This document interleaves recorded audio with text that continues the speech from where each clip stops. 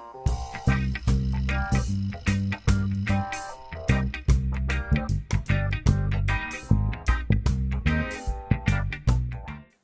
and welcome to Punch Drunk Boxing podcast.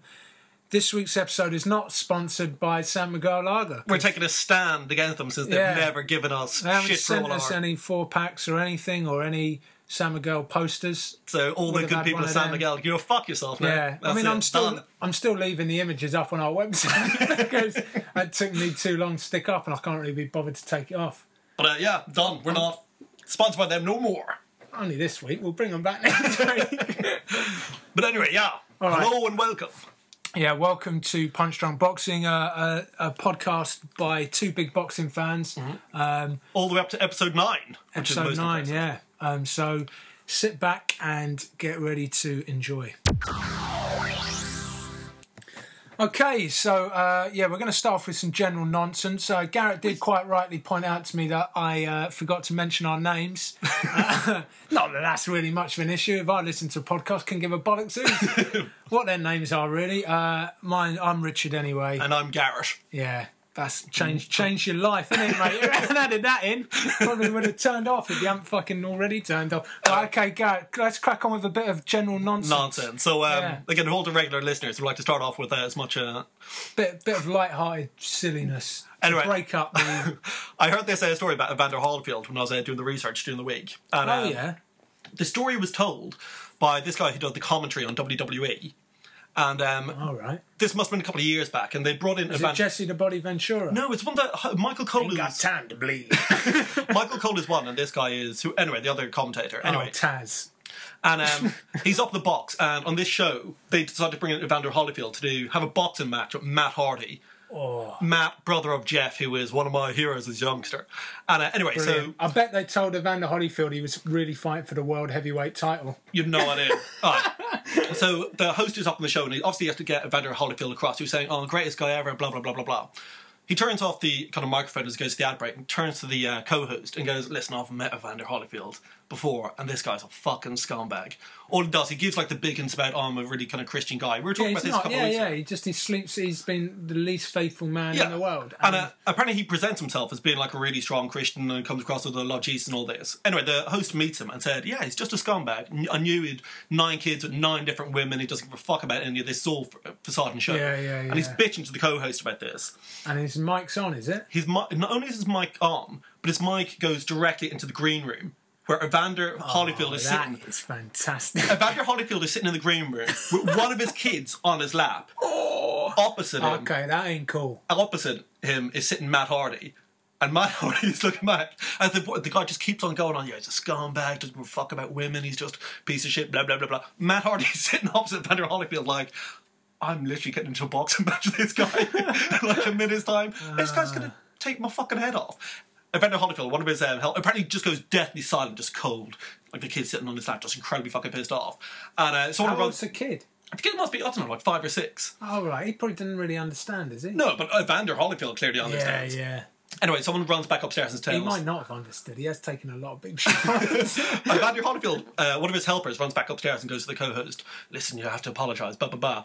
Co-host stood his ground. Well, I'm not doing it. Listen, he is a scumbag. I'll go down and apologise because he's a guest on for the WWE and we shouldn't be something like guests. But I'm not telling him he's a nice guy, he's a scumbag. Yeah. And they're like, okay, can you go down and say that to him then? And he goes, okay. So he gets up from his chair, he's walking out of the room, and all the other hosts are like, one of them, Michael Cole, just leans over and goes, right, if he comes at you, just shoot for the legs. Shoot for the legs. This guy, I got to give him a lot of credit. He walks downstairs into this room. And Evander Holyfield is just sitting there giving him like a dirty stare. And one of Holyfield's bodyguards just comes over and goes, no, listen, you can't. Don't come close, don't say nothing to him. And the guy goes, okay, fine. Leave it at that. Nothing happened. He just kind of went back upstairs. And then Evander Holyfield went beat the shit out of Matt Hardy. Really? Not like really bad, but maybe a little bit more venom to the punches than otherwise would have been there. Mind you, I've seen didn't Matt Hardy once jump off a building?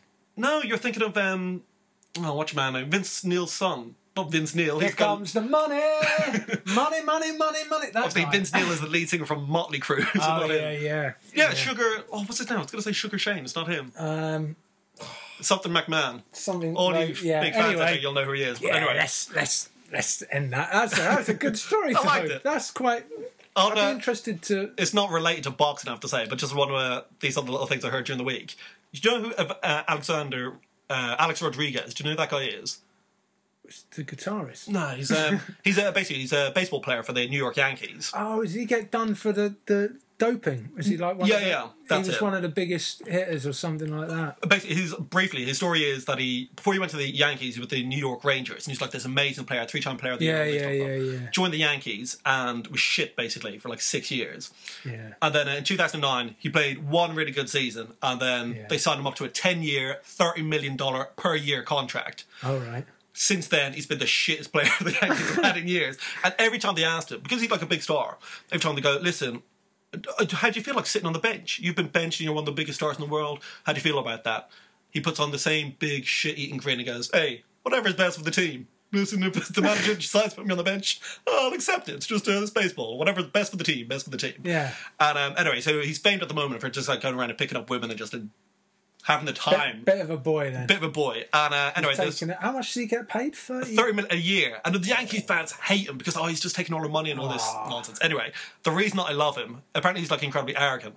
And one of the girls who, like, some kind of sex story came out in the press, and so she went into his house, go into his, like, a New York apartment, go to the bedroom. Yeah. And on the wall, he's got one, he's got two paintings, like 6-foot square paintings of him as a centaur. as in the Greek beast of myth, like that. The half bull, half man thing. The half horse, half. Right. Oh yeah. So I was thinking of the Minotaur. it's a 6-foot high painting, two of these, a body of a horse, and just his head and body smiling back. And he had two of them painted and stuck in his bedroom. That is He's mental. one of the greatest men I've ever heard. That is absolutely mental. Prince Nazim doesn't have that amount of confidence. I don't give a fuck what he says.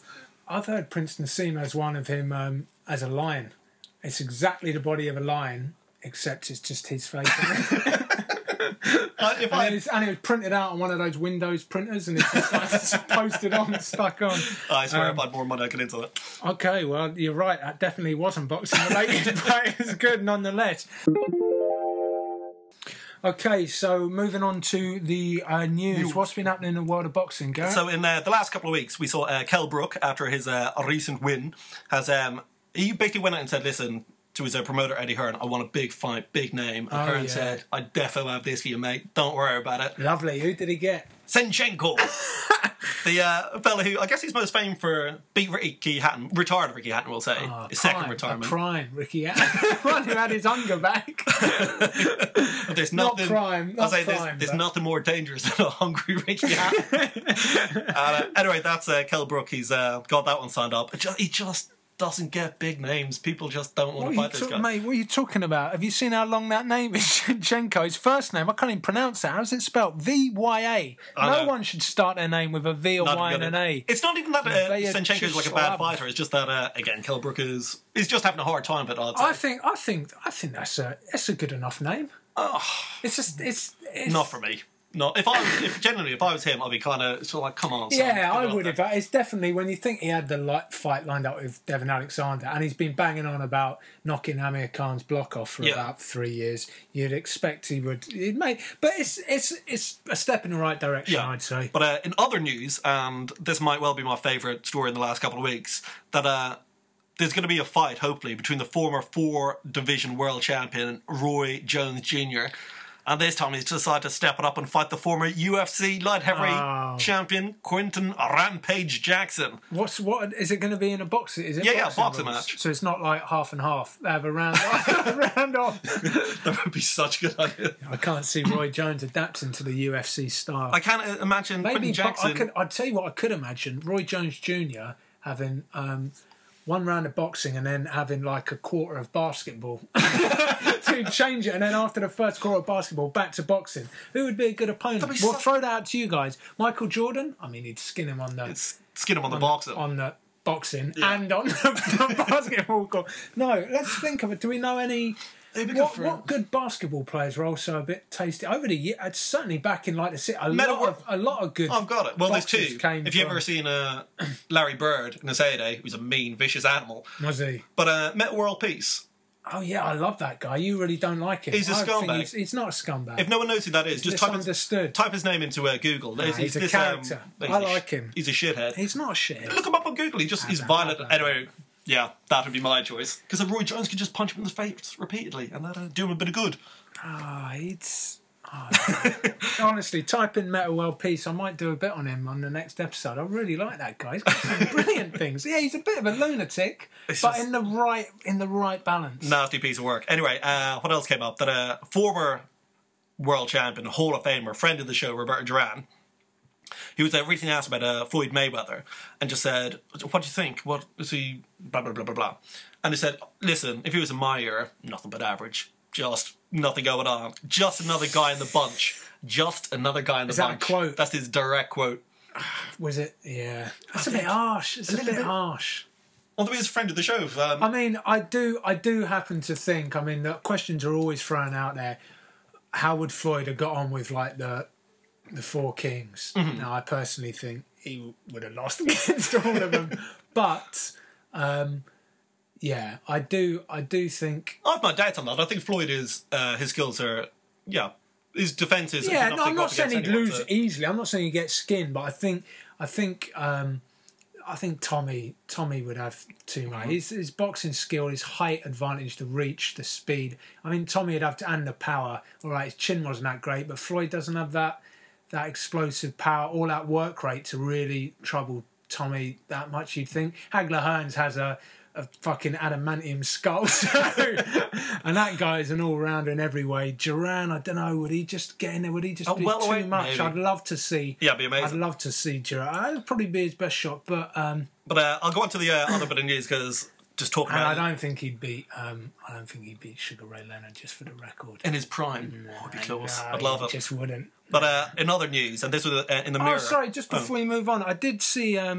It's funny you should mention that because I saw Roger Mayweather get asked, and it was something like, "What do you think about Roberto Duran's recent comments, and how would have Floyd stood?" I didn't know that Roberto had made those comments, but how do you think Floyd would have stood up? And Roger, I was expecting to go, "Hey, just do it, and he went, "That'd be a tough fight, real tough." Roberto, that man was a beast, he was a proper beast.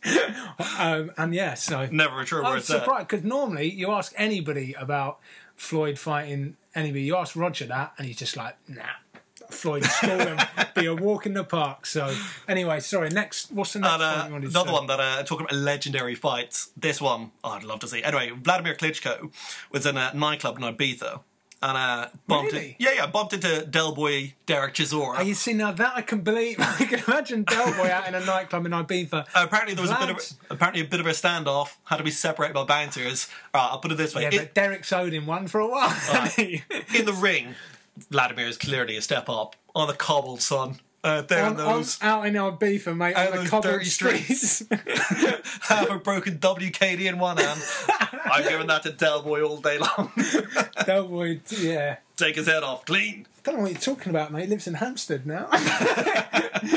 It's not like that. So really, what happened? No, I have no idea. Where did you hear about this? It was in the Mirror. It was a report in the Mirror newspaper. So a proper stand-up, proper stand-up reporting. That's 100% true. I know, but anyway, that's what news do you have? Well, the big news, which I'm surprised you didn't mention, and that's apparently Kevin McBride might be fighting Butterbean. Two legends of the man who retired Mike Tyson against the man who... What did Butterbean was famous for? He punched Johnny Knoxville in the film Jackass. There's a new Jackass movie coming out for all you Jackass fans there. I do like a good Jackass I like movie. Johnny Knoxville. I mean... I'll give you a detail about his life that I don't know if most people know, but for the last 5 years, he's had every day he has to put a metal pipe down the end of his penis and into his bladder because he broke it during one of the stunts. Not getting hit by a bull or whatever it was. And since then, literally every morning, he has to put this splint. Was it hit by a bull? It wasn't. He didn't get hit by a bull. Because I saw this one. I think it was on Jackass 2, maybe 2. There's one where they do a rodeo. They're letting arguably the most aggressive mental bull you've ever seen. Type in, it's something like bull rodeo or something on YouTube. And it is one of the most terrifying things. You see 4 of them. They're on a 4-way seesaw. That goes up and down. And this thing just comes in and smashes the shit out of it. And it is just, it's terrifying. Anyway, moving on to another big angry bull. I watched a absolutely fantastic interview with our boy Tyson Fury. That man is fast becoming my favourite. He started throwing out curveballs now, throwing them out. I watched an interview. He just sat there. He goes, I hate boxing.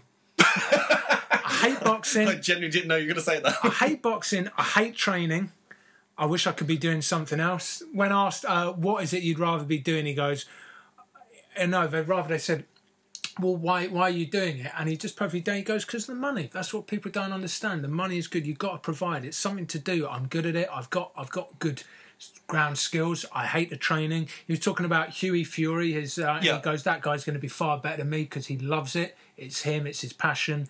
And he goes, I absolutely hate it. What? And I was thinking, is this another just mind game type Fury thing thrown out? When they said, what would you be doing if you weren't a boxer? He goes, I don't know, probably working in Greg's because you get free pies. And he started laughing. Oh, boy, it's funny. I'll give him that. And then they later on in the interview, they started asking a few other questions. I just want to mention these because these are fantastic. The interviewer said, oh, blah, blah, blah. What's your, what did he say? He goes, what's your all-time favourite meal? Do you know what his response was? He paused for about 10 seconds, had a little look around the room, had a good old think about it, and then he goes, have a guess. What do you think he said? Oh, it's not Greg's, is it? No. He just went, eggs and chips. So simple, just eggs and chips. And the interviewer goes, is that anything else with it? He goes, bit of red sauce. Not even ketchup? No, a bit of red sauce and about 17 slices of bread. So I think maybe he's taken a leaf out of the old diet of Primo Carnera. So that's my dad's favourite meal as well. So there you go. So that's another thing we could get your dad on with. Carl Froch doing DIY and get him on having a egg and chips eat off with Tyson Fury. That could be another. And if you're a reality TV producer listening to this, yeah, and you give me a call because my dad would love that. I'm pretty sure he'll be in for that. And the next question, they said, "Where's your best ever holiday travel destination?" Tyson's response: I like Blackpool. That was it. He turned around. He said, "I've been all over the world. I've been to all exotic destinations." But you just can't beat getting on the beers in Blackpool. He says, I like to get my belly out, run up and down, didn't specify where he'd run up and down, just run up and down. And then he said, and this is my favourite bit, he paused, he went, maybe get a fake tattoo on for the day and have a cigarette. And he finished it off with Bob's your uncle. What a boy. What a boy. Love it. But yeah, at the end of the interview, again, he stressed, he goes, don't care about my legacy, don't care about titles, don't like the sport, it's just about the money. I said that doesn't bode well for... I tried to go to the David Hayes Open gym a couple of weeks ago, and I heard people were queuing up like the night before for that. He said at 1:30 in the morning people were queuing up. I mean, I went down there massively hungover, and it was a baking hot day. And anyway, turned around this corner and just saw two of the biggest bouncers I've ever seen just waiting at the door looking real surly. But I didn't realise I should have waited around because apparently he just bought everyone in the queue ice cream. Nice touch, I thought. But in any case... Yeah, that is a nice touch for a man who's... He says he loves boxing pretty much. So, yeah, he does. I think he's probably going to take Tyson Fury's. It'll probably hit him quite hard in the face. Yeah, probably. But I'm still really looking forward to that fight. Yeah. Anyway, right, I'll move on. I saw this really weird thing. Adrian Broner filmed a little video. I've been posted on the internet. So it's a video of him taking a shit in a fast food restaurant, right? What? Talking to his phone camera. In the middle of a... Oh, no, in a store? No, yeah, in a store. Okay, He's gone into the fast food toilet. He's not just fucking crapping out on the laptop. And he's just... Yeah, it's weird. It's like he's just pulled out the camera and he's just sort of like... He doesn't even know what he's saying. He's got a joke in his head, but he just stumbles around and he starts talking some pretty weird shit. And then he gets up and he says, I'm just having a shit, blah, blah, blah. And he starts filming the toilet. And in the toilet, it's just a load of money. It's a load of money. Yeah, a load of money. And he gets out and he goes, hey, I'm even crapping money. I'll be honest. Blah, blah, blah. That's a better punchline than I ever thought he was going to come up with. When I heard about it, I thought that sounds quite funny. But when you watch it, the way he does it, he doesn't execute it well. It isn't like just a pile of money with a massive pile of shit just over the top. No, it's not. It's about... Which would be funny. It looks like about, I don't know American currency, but it looks about $4. And he flushes it and like, ooh, like that. That guy is such a and he just starts laughing into the camera like maniacally, and that's it. And he thought, yeah, people will love to see that. Well, hopefully before the end of the year, Marcus Maidana can come over and just, again, punch him really, really quite hard in the face. Yeah, he does hit hard himself, that. It will be a good fight. Yeah, but no. Anyway, yeah. and finally, final point, Julio Cesar Chavez Jr. has sustained a cut on his eyelid in training, and his apparent result, it's going to be postponed, his fight, which was on the 7th of September against Brian Vera. At a Staples Centre, and it's going to be pushed back at least 3 weeks, they're saying. But, you know. I like the way we ended the news with a proper bit of news. Yeah, I think that's important after a load of people. Just a glimpse of news. Yeah. Anyway, we move on. Yeah. Yeah, okay. I went to show Garrett that interview with Tyson Fury just to show him a couple of the bits the way... cut into a random bit in the I cut middle. random. It's like a 20-minute interview on YouTube. I cut halfway into it, and the first things out of Tyson Fury's mouth is, well, I'd have Wolverine's powers because he can't die. And he says it so seriously, like he's been asked the most in-depth question. I like the fact he's got a shirt on that says "Swag, don't come easy." Yeah. That's a touch.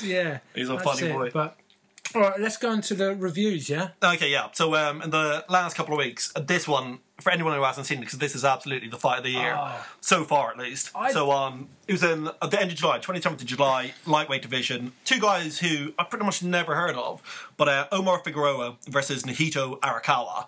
And, whoa! Dude, it was... Yeah, it was the fight card was... Well, we're going to list the next 3 fights. They're all in the same thing. It was called Knockout Kings 2. And there was £10,000 going to whoever got the best knockout on the night. Oh, I didn't know that. Yeah. Nice. But they're known as Figueroa. There's that Thurman Yeah. and the Berto fight. And they're all... Everybody involved in it is pretty hard-hitting and hyped up. But, yeah, what were your thoughts? You clearly think it was one of the fights of the years. And... I remember as I was watching, so this is the Figueroa Arakawa one. So it's a little Japanese fella who might be the politest man in the world, who after every single round, so this is one of the most brutal, violent fights I've ever seen, from pretty much maybe from round 4 onwards, round 3, 4, literally all the way to the end. There's points where I remember watching and clearly thinking, maybe boxing's a bit of a bad sport. This is brutal. Maybe people should be doing this to each other. But unreal. What changed my opinion on that was Arakawa, after every round, so this war, just exchanging so many heavy blows. After every single round, just put out his gloves, touch gloves. I know. Have to go back in. I was going to make the same point. So surreal. Like, literally, as you say, at the end, after about round... I think it was at the end of round 3, there's an accidental clash of heads, and Figueroa gets a nasty gash down his nose, and he's bleeding right throughout the fight, and there is blood all over the place. It's all over... Arakawa, and it's all over his face. And as you say, at the end of each round, just high pace, ferocious. They're both covered in blood and surreal.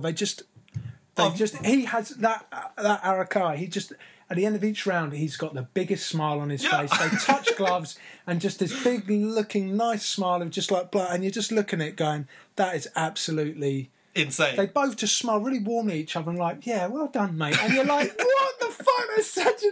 How do you go from that, like, trying to kill another man, pretty much? Well, not, but just trying to, like, just knock their head clean off to just suddenly, you're right, mate. Yeah, I mean, just, if you haven't seen it, just get on and watch it. Like, Figueroa is the better boxer out of the two, but Arakawa just doesn't stop coming forward. I've never seen anyone who's able to walk through such a...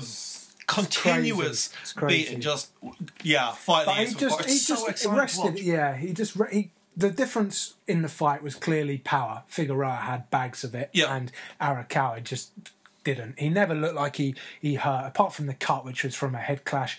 He never looked like he really... Apart from maybe the last 2 rounds, where it kind of swings back, because it kind of looked like Figueroa maybe almost punched himself out, or at least Arakawa was never... It's like a Terminator, he's just never going to stop. You see, this is why it was an amazing fight. If you haven't seen it, go out and see it. But the reason why I wouldn't have it as the fight of the year is because it wasn't close. It wasn't close. I know what you mean, Figueroa was winning that fight all the way through. He looked like he had the power. He looked like it was always going to be him. It was unbelievable to look the heart of Arakawa and the way he just kept coming forward. But it didn't have that close point. But because I just want to mention this because you brought up WWE at the start. Did you see the ref Lawrence Cole at the start of the fight?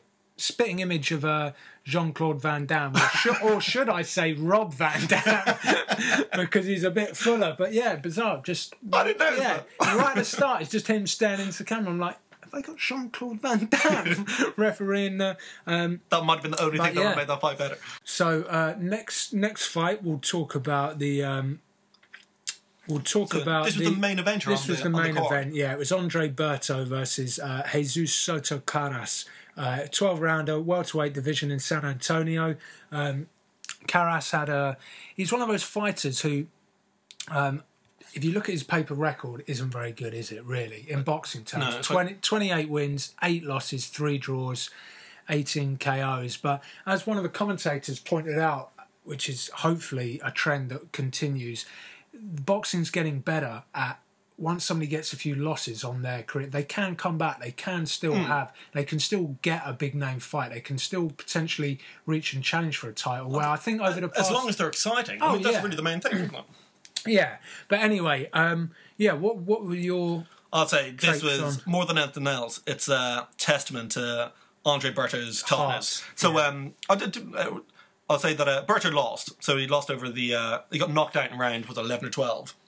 And for the whole thing, it's like a testament to Berto's toughness. And the reason for that is he clearly damaged his shoulder after round like 3 or 4. He has got this stubborn, bloody-mindedness just to continue. He's also got, this is my favourite bit about it, he's got the most insanely optimistic corner I have ever heard. Oh, I heard that. It was ridiculous. So Berto's pretty much lost rounds. He won, say they split like the first like 3 or 4 rounds. From round 4 onwards, it's all Caras. Caras just bashes him across the ring. He's fighting one-handed. I think it was round 3 or something. Did he hurt his shoulder? Hurt his shoulder, so he literally can't throw. And then there was that moment. Did you see when he went to throw a massive left hook when he realised? I mean, he definitely lost. He definitely lost a lot of those. I think he lost certainly a couple of the early rounds, and he realised, I've hurt my shoulder. I'm in a lot of pain, taking a lot of punishment. I've got to just throw and hope. And he throws a left hook and just pivots and falls clean down on his bad right shoulder. And it's just like I say, not only fell, but the way he fell. It wasn't one of those things that kind of stumbled. This was all his energy and just like a rock. Yeah. But anyway, so it comes to round 11. I wrote down this quote just because me laughing out loud. So Berto was all fucked up. The side of his head is all mashed up. He can barely throw punches. Oh, he's still fighting. This is all his willpower's insane. But anyway, goes back to the corner and his cornerman says to him, just stay on your feet and you got this. You got this. Just stay on your feet, man. You got this. I mean, that's like, I love you, cornerman. I have to say, there were a number of points in that fight where the corner was telling him things, and I was thinking, what are you doing? I mean, literally in my head, I was thinking, if I was in the corner, I would consider throwing in the towel. Oh, yeah, absolutely. Because he clearly couldn't use his right hand. He'd lost the early round. He was way behind on the cards. I mean, why let the guy take that punishment? I mean, he's got a heart of a... I mean, fuck, why let that man get beat up? I guess this is the reason why it's so amazing. In round 11, Berto knocked Caras down, just out of nowhere. No, that was a low blow. That was a flush low blow right in the ball sack. Mm-hmm. It was not a knockdown. But anyway, Caras isn't hurt. But I guess it's a testament to why it's like such an exciting sport. But again, for Caras, if no one knows who he is, he's incredibly tough. Like, he can take punches himself. He's lanky. He's got this... Oh, yeah. When you look at the two guys, they look like they're in a different weight division, don't they? Berto's proper ripped. He's all right, big, and whereas Caras looks, considerably smaller of the two, but he's taller, so... Yeah. But for Berto, like, his quickness just wasn't enough to compensate for, basically injuring all his limbs. Early on, he took a lot of punishment on the ropes and things and was just standing there. He didn't hold his guard up. He took a lot of unnecessary punishment, I thought. But his real dangerous weapon in the first 3 rounds was he had a brutal right hand, and it was really catching, like an uppercut, a right uppercut, and sharp, quick, powerful, stunning. And then, but when he fucked up his shoulder, the right arm, that was his only real weapon in the fight up to that point. It was unbelievable how he came back into the fight with one hand. He got beat up, and then around round 7, when I was just thinking, throw the towel in, out of nowhere. He really does just up his level. One-handed fighter, starts jabbing, working his way. I'm still not really in with a shout, but it was just testament to his heart and his courage to stay in there. He's a fantastic fighter, but it would have been real interesting to see whether or not, if he had his right hand, his one counter right punch. That would have been it to win the fight. Yeah, fantastic fight as well. I'm gonna say. Okay, next one on. We'll go to the Keith Thurman v Chavez. Yeah. Yeah. So for this one, Keith Thurman, he's like an unbeaten welterweight contender. So his record, I think, at the moment, has gone up to 22 and 0 with like 20 KOs. So he's again like one of the biggest hitters in the business. And Chavez, again for him, he had one loss with 80 knockouts and 2 big punchers. And what do you think? It was a very good fight. There was a lot of talk beforehand about Chavez. You know, has he been fighting taxi drivers down in Mexico? Blah blah blah. Which seems to happen to a lot of Mexican fighters who come to America. A little bit racist. A lot of tough taxi drivers. Yeah, that's true, especially in Mexico. I thought this was a good, close, competitive fight. I had Chavez kind of ahead in the first half of the fight. It looked like one of those fights that one of the guys was going to end up getting knocked out. To me, it just had that written all over it. They were both hard hitters and both good fighters, but at the same time, the styles, they've both got a lot further to progress as far as I'm concerned. There's a lot of fine-tuning. Big punches, but they would leave themselves really wide open and exposed and off balance a lot of times. And I think I know they're definitely for Thurman, they're talking about him stepping up to that top level in his next fight, and I think that would maybe be too soon for him because there's some. I don't know if that was just for this fight he boxed like that. He felt overconfident or something, but both of them looked a little bit too wild. Looked rough around the edges. Let me ask you, for as of the welterweight division, for the likes of Kell Brook, as we were talking about him at the beginning of the show, Kell Brook is rated number 4, Thurman's number 9, roughly in that kind of welterweight. What do you think of the chance if that was a fight made? I think Brook would outbox him. Yeah? Yeah. I think there's a real chance. I don't know. It's maybe not fair because, to be honest, I haven't seen much of Thurman before this fight, so I'll admit. I don't have a huge amount of knowledge. I know he's a big name in America, a big rising star, shall I say. He's been boxing since he's like 7 years old. He's been doing it his whole time. He does have serious power. You see the way he unloads. And that Chavez is tough, and he knocked him out of the park in the end. So, and he is skillful and he's good. And you see his combination punches and the way he gets to land. I just noticed in that fight, you can imagine him with a more disciplined, really skilled, defensively slick boxer. I think he might find himself struggling, but just me. What the other thing is, I don't know if you've got anything else to add on that fight, no. Because there's a great bit at the end. If you watch to the end after they announced, went through all the final announcements and things, and they get an interview Keith, and he's there, and he goes, and he starts thanking people, and when he's finishing on his big finale, he goes, and one thing I just want to say a massive thank. There's one more thing. I want to thank this amazing city, and he goes, thank you, San Diego, like that. Yeah. And then there's no response from the crowd, just silence. And then someone leans in to Thurman and goes, hey, it's San Antonio. And he goes, my bad. Thanks, San Antonio. My bad. he just looks like, oh, fuck it. What? It just made me laugh. That's funny. Alright, should we move on to the next one? I'll keep this one quick. But so this was in a flyweight division, and this was Juan Francisco Estrada, who's ranked number 1 flyweight versus Milan Melindo. And we were talking about him on the Greatest Low Blows a couple of weeks ago. Anyways, for Estrada's WBA and WBO titles. And really interesting competitive match. Estrada's like a better boxer, pretty much. Melindo's real tough. But really interesting. I think I had maybe Estrada taking like 5 or 6 rounds there, and then eventually just I think it was a bit wider on the scorecards, wasn't it? It was quite a one. It was like he eventually wears them down in 9 or 10 rounds. I think the judges had it. But it was a lot closer than that. But it was one of those things which half the rounds were it's really hard to judge either way, and then eventually in the second half, Estrada just goes away with it. But he's one to watch. It was a really interesting fight. Okay, fight I got to say. But I didn't see it myself. But what about the Solis fights? Oh yeah, so this is a heavyweight division fighting in Germany. Our Cuban standout, amateur standout. He's clearly got some great skills, but he looks like he should only be fighting 4-round fights. He's really overweight. It's unreal. Or looks just really unconditioned and just So Solis, he's like the 2004 Olympic heavyweight gold medalist, and he's like 3 or 4 time like world amateur champion. This incredible talent, and he has And you been can see it. piling on the pounds Yeah. since he turned a pro, and he's fighting this Russian guy called Yakub Saglam, and I mean it was a hell of a knockout punch. Oh, it's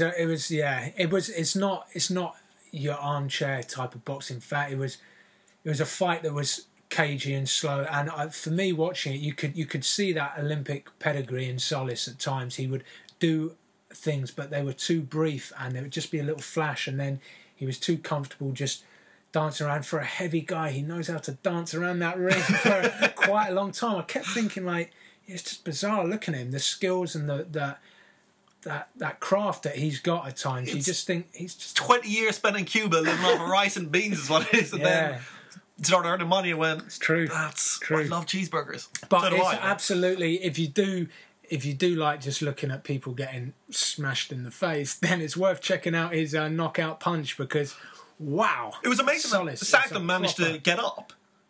He landed him, and then it was like, he was pretty much... Yeah, the he referee did. stopped it, but it was like this huge I don't think he knew upper where hand. he was when he got up.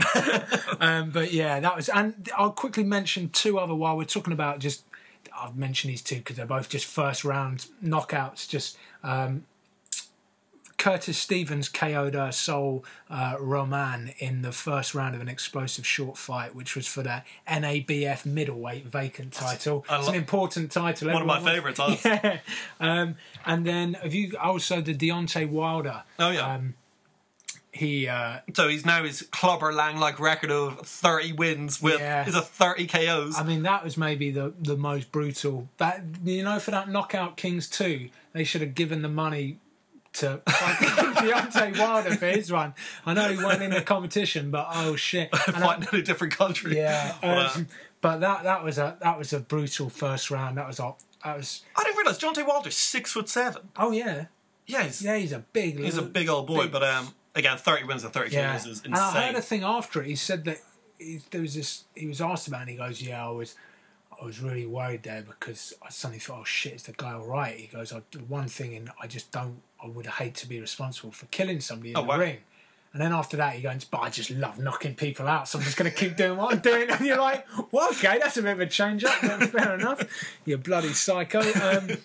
Right, final fight I want to talk about before we move on to. Yep. This is fantastic. You're going to have to bear with me on the pronunciation on this. It is Kompayak Propramuk. I'm not pronouncing it right because it's a Thai name, and I'm pronouncing it like, I don't know. But Propramuk versus Etu. He's a Japanese Koki Etu. Not Samuel. No, not Samuel Etu. It's Koki. Koki, and that's spelled Koki. I quite like that now.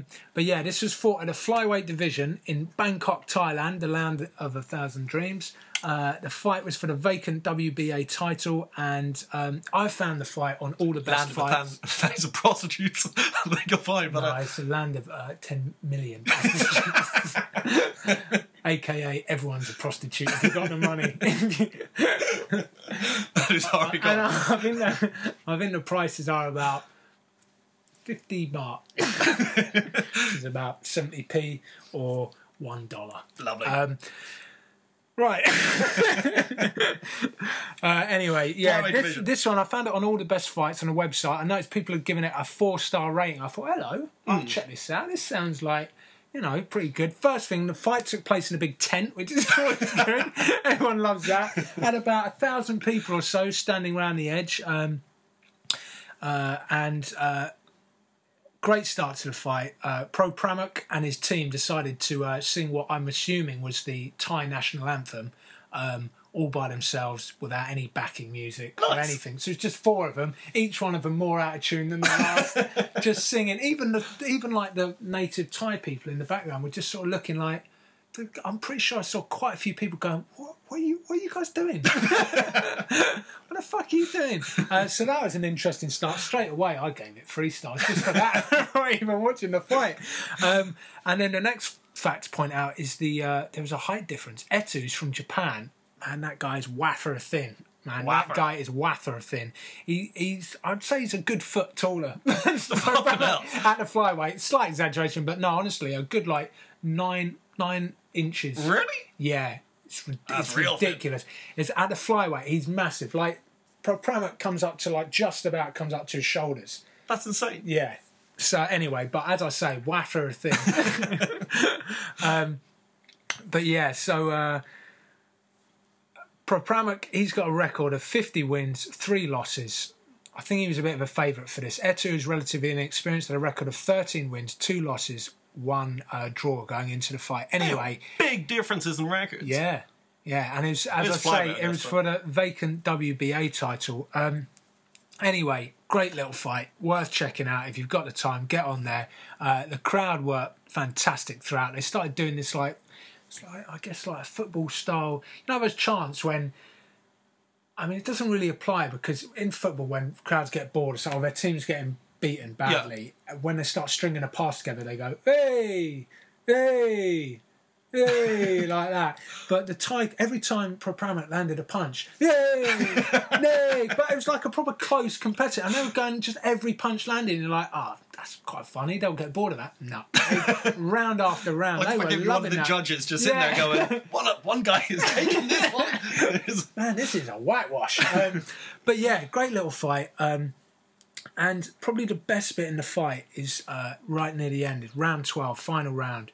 Etu throws probably about 100 hooks in a 30-second period. He just goes nuts, and he's just throwing. It's the best thing. Do you remember that fight from? I think it was 2006. It got Ring Magazine's Fight of the Year. It was against another Thai guy, Sith Chachwal or something like that. He's fighting a Frenchman, Mayamo Monsipur or something like that. We'll have to put up the link on the website. Look it up. It's fantastic. But there's a bit in the fight early on where basically this Sith Chachwal Thai guy decides, I'm going to throw about 30-odd left uppercuts in a row, and it is ridiculous. He just bends to the side and he just throws one left uppercut after the other, and it is one of the most ridiculous, I remember the first tactics. time I've seen that, and it's genuinely one of the greatest tactics I've ever seen. Fantastic. He lands a fair few, but he misses a hell of a lot. Sticks with it. But yeah, listen, I'll... both of those fights are worth checking out, so I won't spoil the end. It's a good little fight. Interesting and worth checking out. I haven't seen that one, so anyway, we'll stick up the links on the website and we'll have a look. Yeah, okay, well that wraps it up for the reviews this week. Peace. Please hang up and try again. Okay, so we're going to do, it's my favourite segment of the show, Didn't Used to Be a Boxer. Yeah, so our weekly feature where we look back over the lives of some kind of past boxers, legends, and see what they're up to now. Or just interesting characters, but I'm pretty sure most of the ones I picked are all dead. So I found one, people. He's alive. Yay! He's alive, and I'll give a detail like this. Is he well? You can contact this guy, and I'll give you out his address later on. Who is it? So it's the... You can contact him. Oh, fuck yeah. It's Michael, second to none. Oh, lovely. So there's a quote from him from the 2008 Des Moines Register newspaper, and he said, "If I never fight again in my life, I'm the happiest man in the world." That's lovely. Love that. So basically, he's the former IBF middleweight and WBA super middleweight champion. It's a bit like Tyson Fury, just doesn't like fighting. Hates it. For slightly different reasons for this guy's. Anyway, so in all, he won 58 fights, just lost 4, knocked out 40 of his guys. Yeah. Earned somewhere in the region $6 million. And the rest. You look, just type in, he's a real handsome, real charming looking guy, and we'll see if it's a slow decline into. Anyway. I think it is. So anyway, he was born in Iowa. He got on the old bugle, didn't he?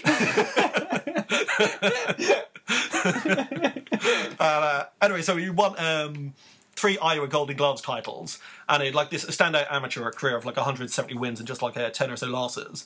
And apparently he's just one victory away from the US Olympic team in 1998. Didn't make it. Anyway, in July 1998... So you could argue that he was a sort of a runner-up to the Olympic team. He was perhaps second to some of the other fighters, perhaps, you might argue. You might argue that. I don't know if you listeners managed to catch in on that joke, that little play on his nickname. Clever. Very clever. Very.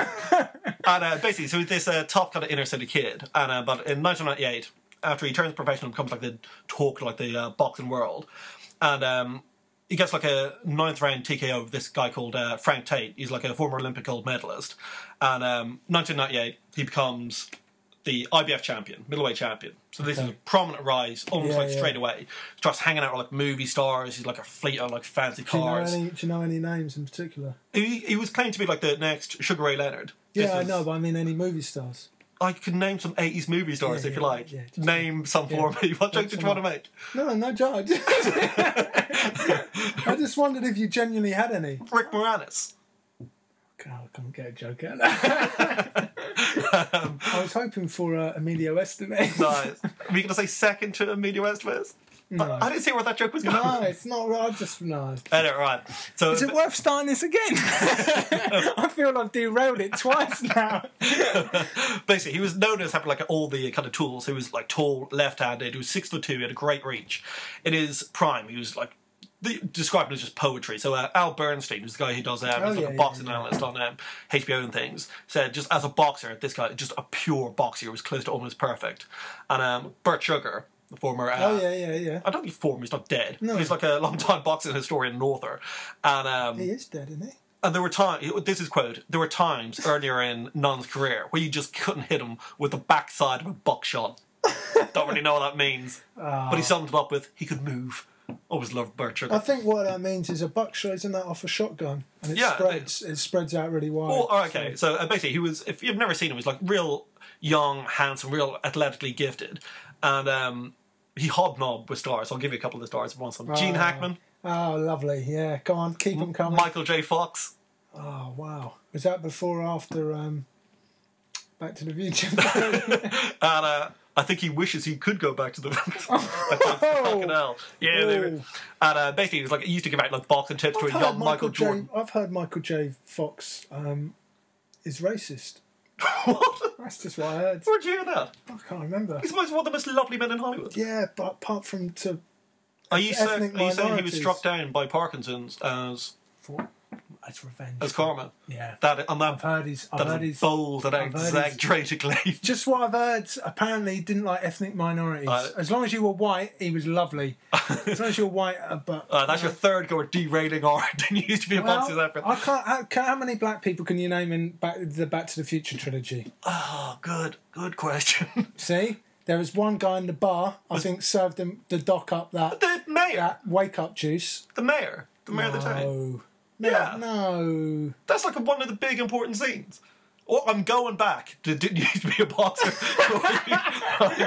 I derail this anymore. Anyway, so after Nunn's win over Tate to get the IBF thing, he then went on to defend his title. And like some like incredibly good guys like Sumbu Kumbale.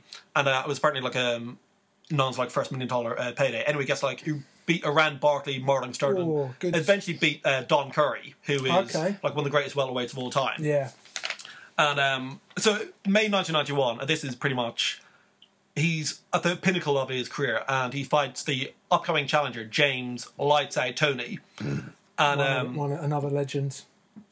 Yeah, absolutely. I mean, he's probably the best at the time, was he? Well, he's again young and up and coming, but Nunn was like a massive odds-on favourite to beat this guy. Anyway, this was like Nunn takes like the first half of the fight. Anyway, it comes to like round 11, and then Nunn drops his hands for like a split second, and James Toney takes that chance. Just a massive left hook, and you can look this up on YouTube. Nunn is just hooking machine all over the shop. Anyway, that one, he lost his title, falls to the floor, and that is the downward spiral begins from here on out. Seriously, that's the first. I mean, I love this quote. It's just summed up. His boxing promoter at the time, a guy called Dan Goosen, managed Nunn, and it said, they asked him about what happened to Nunn in his spiral, and he said, listen, you hang out with rats, you're going to eat cheese. Don't even know what that means. Don't know what that means either, but I love it. Anyway, so the reason what happened to him, federal court records showed that between April 1983 and April 2002, Nunn was cited on 28 times for different law enforcement infringements. So this is drug possession, traffic violations, unlawful use of weapons, driving with like a suspended license, assault on a police officer. Fucking hell. This is my favourite one. Interfering with official acts. Don't even know what that means, but he's doing that. That is. And basically all of these incidents, the majority of these all took place before the James Toney loss. So he's going good guns, blah, blah, blah, blah, blah. Most of these took I completely fucked that up. Before the James Toney thing, he's like a bit of thing with the law. After the James Toney loss, all of these... It spirals out. After like the 28, 25 of these things are out. He starts interfering with official acts. Yeah, I mean, none wasn't even like that much of a... His police record show he might be a bit of a scumbag, but he was apparently like quite nice. So one of these stories, he goes back to a block party back at his... They kind of run down estate that he comes from, and basically just turned up with like $150 bills and just threw them up in the air for all the local kids. $150? I didn't think they made $150. You need to word that better because that's confusing. $50 and $100 bills. Anyway, he goes back home. Right, okay. Just like it starts making it arrange for all the kids, and they run around the place and picking all the money up, just to be kind of nice and whatever. Anyway, by 1995, it showed that he'd accumulated debts of $5 million. 4.66 against assets of about $500,000. So just the boy had been out in the town just lacing it up. Living it up. And then, funny, in 1998, he had this close kind of split decision loss, and that was, by this stage, he's like turned into his kind of late 30s, he'd put on weight, his personal debts are just kind of mounting, and then eventually, March 1995, 4 years after being world champion, boom, that's it, has to file for bankruptcy. After that, it just became like a feeding frenzy. So all these guys he used to hang out with, all these rats that he's living with, you're going to eat cheese. Going to eat cheese. And I love that all of this. So he's got loads of stories about palimony from like women that he'd had kids with and blah, blah, blah, blah, blah. Don King, his former promoter. Oh, I bet he stood up for him. Oh, Don King, he's a stand-up Don King, guy. after he filed for bankruptcy. Probably lent him some money, did he? First thing, Don comes in, puts in a claim, $1 million. Love it. It's a shock. Just fantastic. Anyway, so The Fall, and this is where it gets, well, depending on how you look at it, I suppose. Anyway, comes to 2002. August 2002, and none at this stage. He kind of goes back to his former life of inner city eating cheese and whatnot. Anyway, he turns up to a hotel room, and he's presented with 2.2 pounds of cocaine, and he says, "I'll definitely buy that. I want to sell it on the streets." Unfortunately, he was stuck all up his old nostrils, didn't he, mate? Got him up the old tummies. He really should have done. And basically, what they said is 2.2 pounds worth of cocaine is the street value back then, about 25 grand. Because he sold it to an FBI undercover agent, and considering his past record, 24 years in prison for 2.2 for 25 grand. Like unfortunately clearly said, yeah, so what is he doing now? I would have thought you'd get time off for selling it to an FBI agent. They're not going to use it. It's selling on the street that's worse. FBI agent's just going to put it away in a bank or something. Oh, well, what's he doing now? Well, he's Federal Correctional Institute, Sandstone. He's inmate number 111720-3. No wonder you've got his address. And basically, he ain't going nowhere, is he? He kept on getting moved in and out of prison. I think he was in Leavenworth at some stage, which was a real kind of hellhole. But eventually, so his typical day is he gets up at like 7 o'clock and he's hanging around with the other inmates. Have you been writing to him? His typical day earns between somewhere about 12 and 41 cents an hour. I mean, if you know anything about the American privatised prison system, they love having as many people in jail as humanly possible, making them work and paying them fuck all money.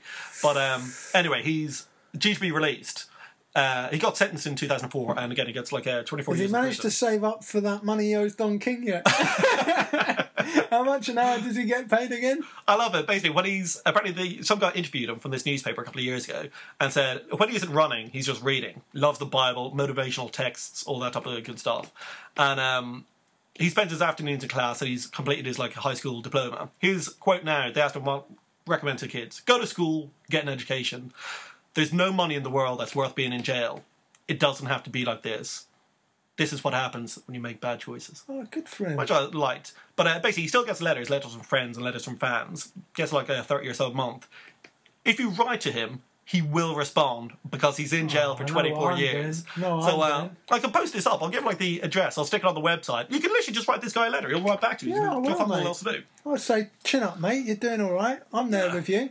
But the moral of that story is, if you're going to sell drugs... sell it to kids. Straight to kids. Don't give it out to fucking people in the FBI. Because kids, they don't even fucking pay attention of where you live, where the transaction happened. No. Even if they get caught, they're just going to go, look, I don't know, mate. You get kids in court, just intimidate the fuck out of them and just say, listen, just know. You can stare them down. They're only children, for God's sake. Sell to kids. The moral of that fucking story. Michael Nunn fucked that up. But that's it. That's our Didn't Used to Be a Boxer for this week. Yeah. Well, that's brilliant. Thanks. And just for the record, don't sell drugs to kids. We were joking. Into the next part of the show, and we're more than happy to welcome back friend of the show, boxing legend, Roberto Hands of Stone Duran. Brilliant. I mean, the Panamanian Post, rather, has been out of commission for the past few weeks. But we got him. Yeah, Eventually. Apparently the postman had been temporarily drafted into national forces to help fight an uprising. That's what I heard, which I believe has now been crushed, and services are back to normal. People, Lovely. So you got any letters you want to write to Roberto? Any advice you're seeking? Send it in. Okay, so we got an email from somebody, and he just signed it B.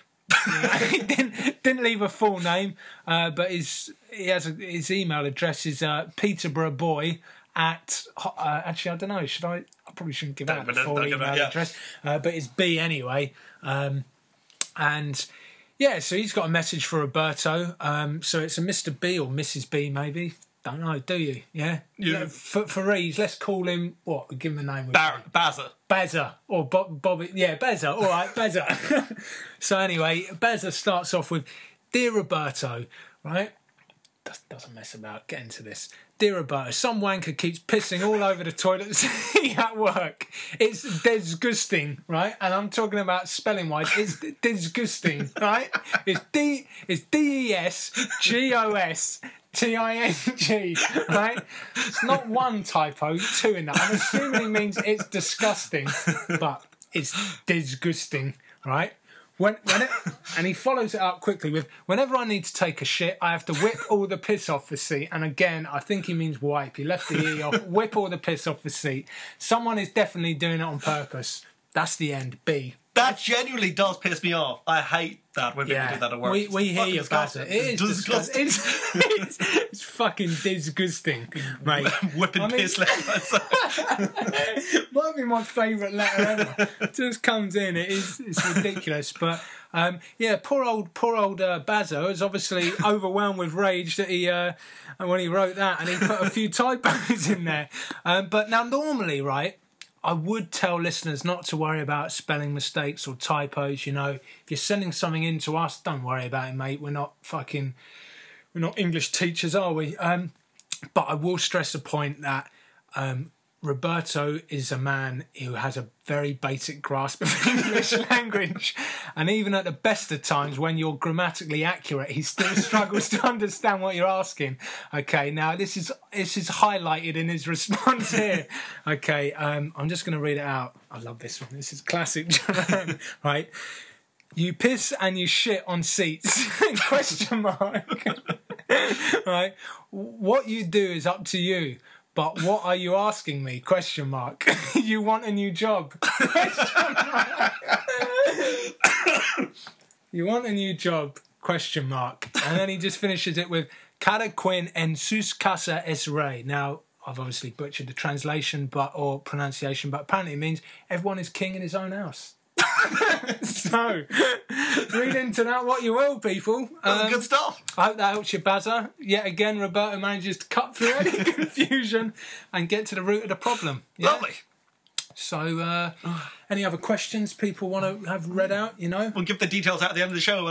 Thanks, Roberto. Fantastic. And thanks, Bazza. I hope your piss whip problems get better sometimes. Yeah, it's disgusting. Okay, we're gonna run through the so into the last part of the show, and we'll do the previews of what's coming up in the next couple of weeks. All right, first one, Saturday, August 17th, 2013, is a 12-rounder in the middleweight division for the IBF title in Atlantic City. Yeah, so this one, Daniel Gill, the Australian, versus England's Darren Barker. Fuck all idea why they're fighting in Atlantic City, I have to say. Oh, but, it's a midway point, isn't it, between England and Australia? It's literally it's equidistant between the two cities. You might as well flip a coin and say, we'll have it in one of your backyards rather than making everyone travel. But nonetheless, so... well, I don't know. So, I guess if anyone doesn't know, so Darren Barker is like the former British and European middleweight champion. So, and what they consider this is, in the UK at the moment, there's like three fellas, so Matt Macklin, Martin Murray and Barker, who are all in the top 10 middleweights in the world. And apparently the plan is, as long as one of them wins a world title, they'll take it back to England, hold on for it for about 5 years, just fighting each other. Pass on to Chris Eubank Jr. Exactly. Just hold on for a decade. But Darren Barker, so his record is, his record's fantastic. It's 25 with just a 1 loss. But for Darren Barker, he's considered like to be like a really slick boxer. And Daniel Gill, for his part, is what's his name? It's from Tasmania. I'm sure it was like the Tasmanian Devil or something. No, that's Vinnie Paz. Is the Tasmanian Devil. But for Daniel Gill, I've never seen anyone who loves a split decision, a dubious split decision, quite as much as this. It's a great thing to be renowned for, isn't it? Oh, it's so good. I love it. And when people give predictions, I'm going to knock him out in the 5th. I'm going to win it on a split decision. You never hear anybody saying that in a. Apparently, he's from like an Aboriginal background. And basically, there was some other Australian champion called Anthony Mundine. And, apparently, they had a big, massive flare-up between the pair of them. And just saying, listen, he's not Aboriginal enough. It's generally something along those lines. In any case, that we'll give it like a best of luck to Darren Barker because, again, this will be if he wins this, it's not so much a big payday, but it'll be a massive payday once he comes back to the UK and brings back over here. So, anyway, wishing him well. Yeah, wishing him well. So that's in the next do those Aussies over again like they're doing them in the Ashes, man. We love to beat Australians at sports because there's nothing an Australian prizes higher in life than beating the Palms. No, than just sport. I just love it. It's the be-all and end-all. So when they lose, fucking get in there. It's a bitter pill to swallow. Get in there, you Aussie. Right, moving on. On to the next one. So for this one, it's the light heavyweight division, and this time Wales' own Nathan Cleverly, giving up his WBO title, he's putting it on the line versus Sergei Kovalev. And I was looking up on Google about Kovalev and just seeing how he's a big knockout artist. He knocks out pretty much like all his opponents. Yeah. And I think it's like 21 wins and 19 knockouts, and Cleverly is like 26 wins and whatever. Anyway, go online, looking up about Kovalev. First video down on YouTube is Carl Froch. Headline. They ask Froch, would you fight Nathan Cleverly? He goes, he's not even a world champion. I mean, he's got the WBO title, but I don't even count that. It's not even one. Good old Frotchy, always making friends around the world, doing the old PR friendship. But for this one, flag. It's Kovalev pretty much knocks all his opponents out in like 3 rounds. So the only question is whether or not Nathan Cleverly if he can take him into tough. He's a tough boy. He is. I mean, he's an excellent boxer. He's got incredible stamina. He's got good skills. He just doesn't punch that hard. So it's just a big puncher against some guy who's got.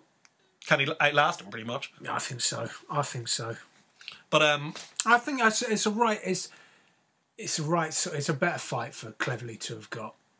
Given his past. He's the underdog in this. Just a slight underdog going in. I was looking at the odds on Paddy Power the other day. I didn't know that. I thought he was a slight favourite. Apparently, Kovalev is like they're on HBO. They're like big fans of him because he knocks everybody out. So in any case, he won't knock Cleverly out. I'll go on record to say that now. In which case, you might want to get some money down on Cleverly to land. You never know. Anyway, what else is coming up? There's a rematch. So Enzo Macronelli against Ovil McKenzie. Yeah. So again, I'm a big fan of Enzo Macronelli. He was like he got done for drugs, didn't he? No, he was. He did, mate. Are you sure? Yeah. What type of drugs? Performance enhancing. I'm pretty sure. I'm pretty sure.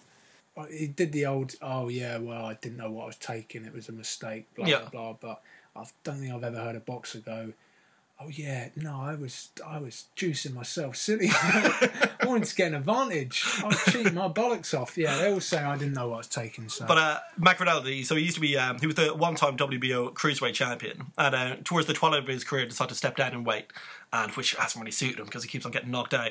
But in any case, he's coming up against Ovil McKenzie, who's like a decent. He used to be the 2-time Commonwealth light heavyweight title. So and prize fighter winner if you're into the 3 fights in one evening. Yeah, I have to say don't forget some of the great prize fighters this country's had.